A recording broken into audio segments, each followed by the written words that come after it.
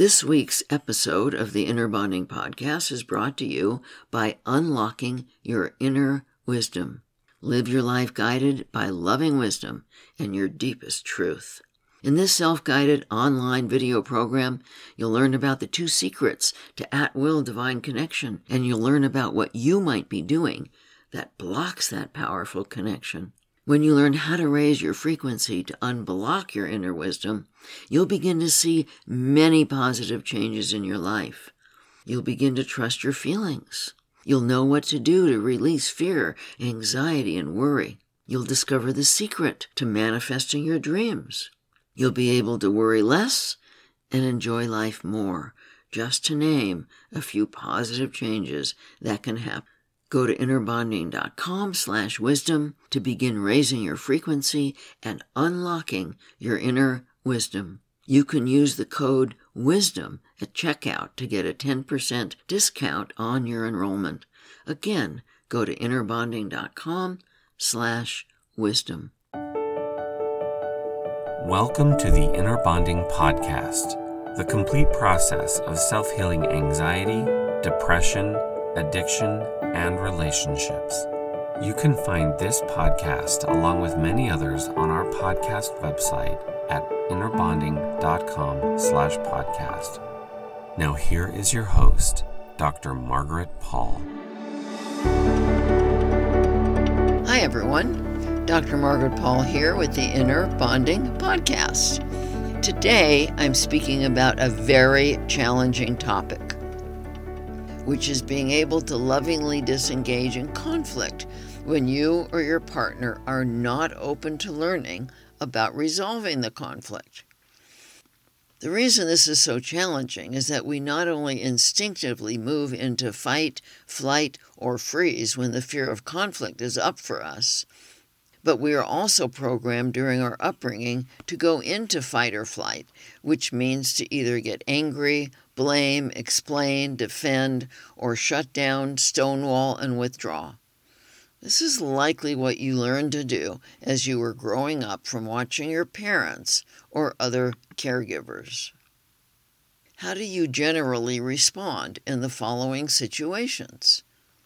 Someone you care about and is important in your life, your partner, a close friend, your employer, your parent, your child, says something derogatory about you or something you don't agree with.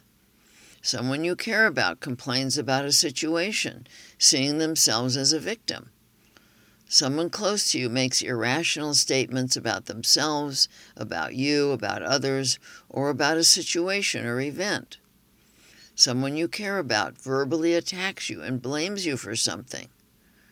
Do you jump in and correct them, explaining, defending, denying, arguing? What happens when you do? Do you walk away, withdrawing in anger, judgment, and blame? How do you feel when you behave this way?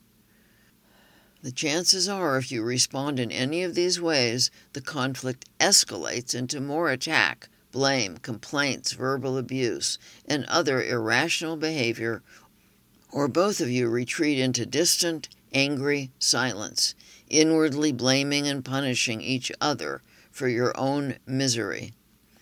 What do you do when someone important to you angrily withdraws and shuts you out? Do you question them, trying to get them to open up, or act overly nice to get them to stop shutting you out? What might happen if you were to learn to lovingly disengage? What might happen if you walk away with your heart open, with no anger or judgment, no rumination about how awful the other person is, praying for the person and bringing compassion to yourself? What might happen if you lovingly disengage and do an inner bonding process? What might happen is that the other person is left with his or her own behavior to deal with, rather than being able to further blame you. What might happen is that when the other person is no longer angry, blaming, complaining, attacking, or withdrawing, and comes back to reconnect with you, you are open and ready for connection. This sounds simple, yet why is it so hard to do? Why is it so hard to lovingly disengage? Along with our instinctual fight or flight response, and having learned to react with fight or flight, there are two other answers to this question.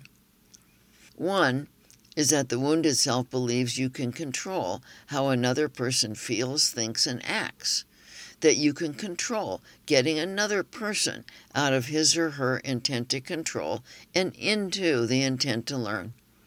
The wounded self believes that if you say or do the right thing, you can control the other person into opening up to you and seeing things your way. The second is that the wounded self is terrified of feeling the existential life feelings of loneliness, heartache, and helplessness over others, believing that you cannot handle these feelings. If you lovingly disengage, keeping your heart open to yourself and to the other person, you will feel the loneliness and heartache that is always there when someone you care about disconnects from themselves and from you. And you will feel the helplessness that you will always feel when you fully accept that you cannot control the other person. In order to be willing to feel these painful feelings, you need to know exactly how to manage them. And learning how to manage them as a loving adult is not hard. First, acknowledge the feelings, embracing them with deep compassion. Then sit with the feelings, keeping them company for a few minutes, the way you would do with a child who is hurting. Once your inner child feels heard and comforted, consciously release the feelings to spirit, asking for them to be replaced with love, peace, and acceptance. When there is unresolved conflict in a relationship, this whole process usually takes less than 10 minutes. Of course, it takes much longer when the existential feelings of life are about loss, such as loss of a loved one. But when they are about someone important to you being angry or shutting you out, it doesn't take long to let these feelings move through you. While feelings of loneliness, heartache, and helplessness over others were completely unmanageable as children, now they are easy to manage when you know how, when you choose to operate as a loving adult, wanting to take responsibility for your feelings. Once you learn to manage your feelings of loneliness, heartache, and helplessness over others, and once you accept your total lack of control over others' feelings, thoughts, and actions, you will find that you can easily disengage with love. But how do you keep your heart open and lovingly disengage when someone close to you is saying things about you that aren't true, or saying things about others that aren't true, or saying things about themselves or about life that aren't true? How do you lovingly disengage when someone close to you is blaming you, complaining, withdrawing from you, resisting you, or attacking you? How do you lovingly disengage when someone close to you is behaving in a way that feels threatening to you, physically, emotionally, financially, or spiritually? There are two choices you need to make for you to be able to lovingly disengage. First, you need to 100% accept that you have no control over the other person, that you are not the cause of the other person's thoughts, feelings, or behavior, and there's nothing you can do about it. For most people, this is extremely challenging to accept. Many people, when being treated badly by another, say, "What did I do wrong?" This question comes from the belief that you cause others' behavior, and if you are the cause of it, then you are in control of it. When you fully accept that each of us feels and behaves the way we do, entirely according to our own thoughts and beliefs, then you will not be asking, "What did I do wrong?" People who tend to be caretakers believe that if only they are loving enough, giving enough, kind enough, caring enough, open enough, and put themselves aside enough, they can have control over getting another person to change, which is a totally false belief. As long as you believe there is some way you can have control over another person's intent, you will likely stay engaged in situations that are not at all in your highest good. Second, as I previously said, you need to be 100% willing to feel the painful feelings of loneliness, heartache, and helplessness over others that occur when someone you care about disconnects from you. If you're not willing to learn to acknowledge, feel, lovingly nurture, and then release these painful feelings to spirit, you will protect against them by engaging with the person who is disconnecting from you and who is not open to learning with you. Once you totally accept your lack of control over the other person and accept the responsibility for nurturing your existential painful feelings, then you can practice the art of disengaging. The art of lovingly disengaging looks like this. If you have attempted to learn with this person and they are not open to learning, or you know from past experience that this person will not open, you say to yourself, I have no control over this person. There is nothing I can say or do to change this person. You walk away with your hand on your heart and bring compassion to yourself to keep from going into any blame or judgment. You offer a prayer, asking Spirit to help this person come back into his or her right mind. You tune into your feelings of loneliness, sorrow, heartache, and helplessness concerning the other person, acknowledging them, holding them in your heart, and nurturing them for a few minutes, and then asking Spirit to take them and replace them with peace and acceptance. You do an inner bonding process to see if there's anything else going on with your inner child, or if there's anything your higher guidance wants to tell you. You do something you really love to do. Walk in nature, read a book, listen to music, do something creative like draw, play an instrument, or write, take a bath, talk with a friend, not about the other person, play with a pet, or whatever else feels loving and nurturing to you. What you do not do is walk away in anger, blame, or judgment, or ruminate about what you should say or what the other person is saying or doing. You do whatever you need to do to keep your heart open so that when the other person opens again, you have no residual resentment and are fully ready to re-engage. In my work with couples, I'm often asked, when I suggest lovingly disengaging, shouldn't I communicate with my partner about this? Shouldn't we talk this over? For example, Ginger told me that when her husband, Ron, became demanding sexually or started to complain about not having enough sex, she was sexually turned off. She would become defensive, explaining her feelings to Ron repeatedly in hopes of getting him to stop. She hoped that if she explained herself enough, he would understand that his demanding and complaining turned her off. Sometimes Ginger thought there was something wrong with her sexually when she was not turned on, and other times she thought that if only Ron would stop demanding and complaining, everything would be okay. Yet nothing changed. No amount of talking or explaining helped. Ginger and I discussed a new loving action she could take when Ron complained about not having enough sex. Instead of defending and explaining, Ginger decided to just say, "uh-huh," with a compassionate tone, and then lovingly disengage from the conversation. But shouldn't I tell him why I am just saying, "uh-huh," and then walking away? Why do you want to do that? I guess so he won't be upset with me. So you want to explain yourself yet again as a way to have control over getting Ron to see you and understand you. Ginger saw that much of her desire to communicate was really coming from her intent to control. When is it appropriate to talk about stuff? She asked. When you are sharing your own new learning without an agenda to change Ron.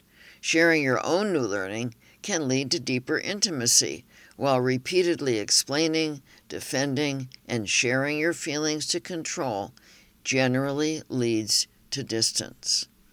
So, when do we talk and when do we disengage? We talk when it's about sharing information or coming up with a plan. For example, it is appropriate to tell your partner if you are going to be home late. That is sharing important information. It is appropriate to discuss what you both want to do on Saturday night, or what movie you might want to see, or if you want to go to the party you were invited to. This talking is about coming up with a plan that affects both of you. However, if one partner gets controlling about the information or the plan, that is when you might want to stop talking and think about what action you need to take for yourself. Discussions when one or both partners' intent is to control will break down.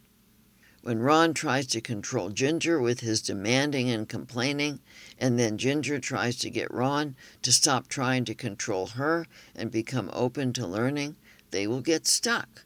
Because in trying to get Ron to open and hear her, she is also trying to control him. Now, with both trying to control rather than learn, they can't get anywhere. This is when you need to disengage, open to learning about what you are feeling, and take loving care of your own feelings and needs. The time to talk is when both people are open to learning and there is no agenda to get the other person to change.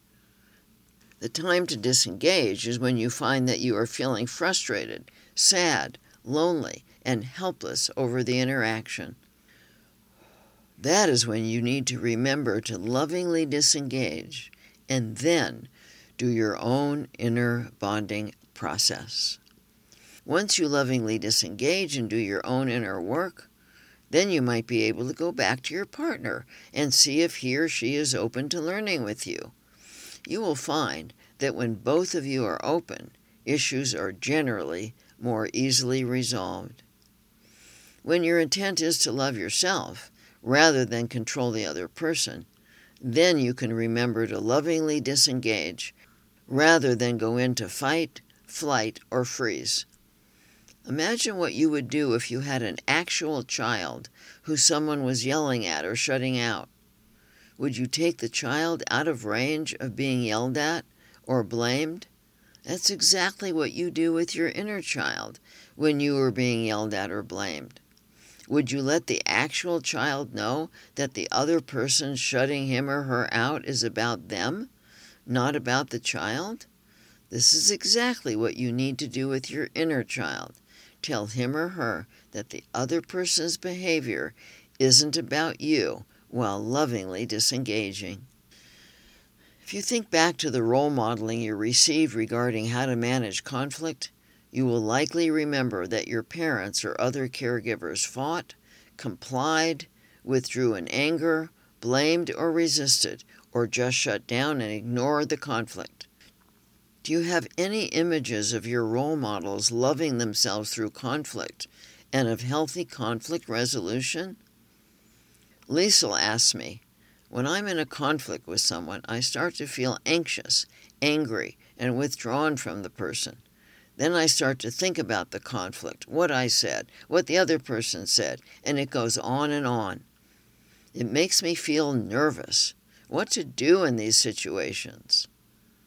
What I said to Liesl is that she feels anxious and angry and withdraws because she is abandoning herself rather than loving herself.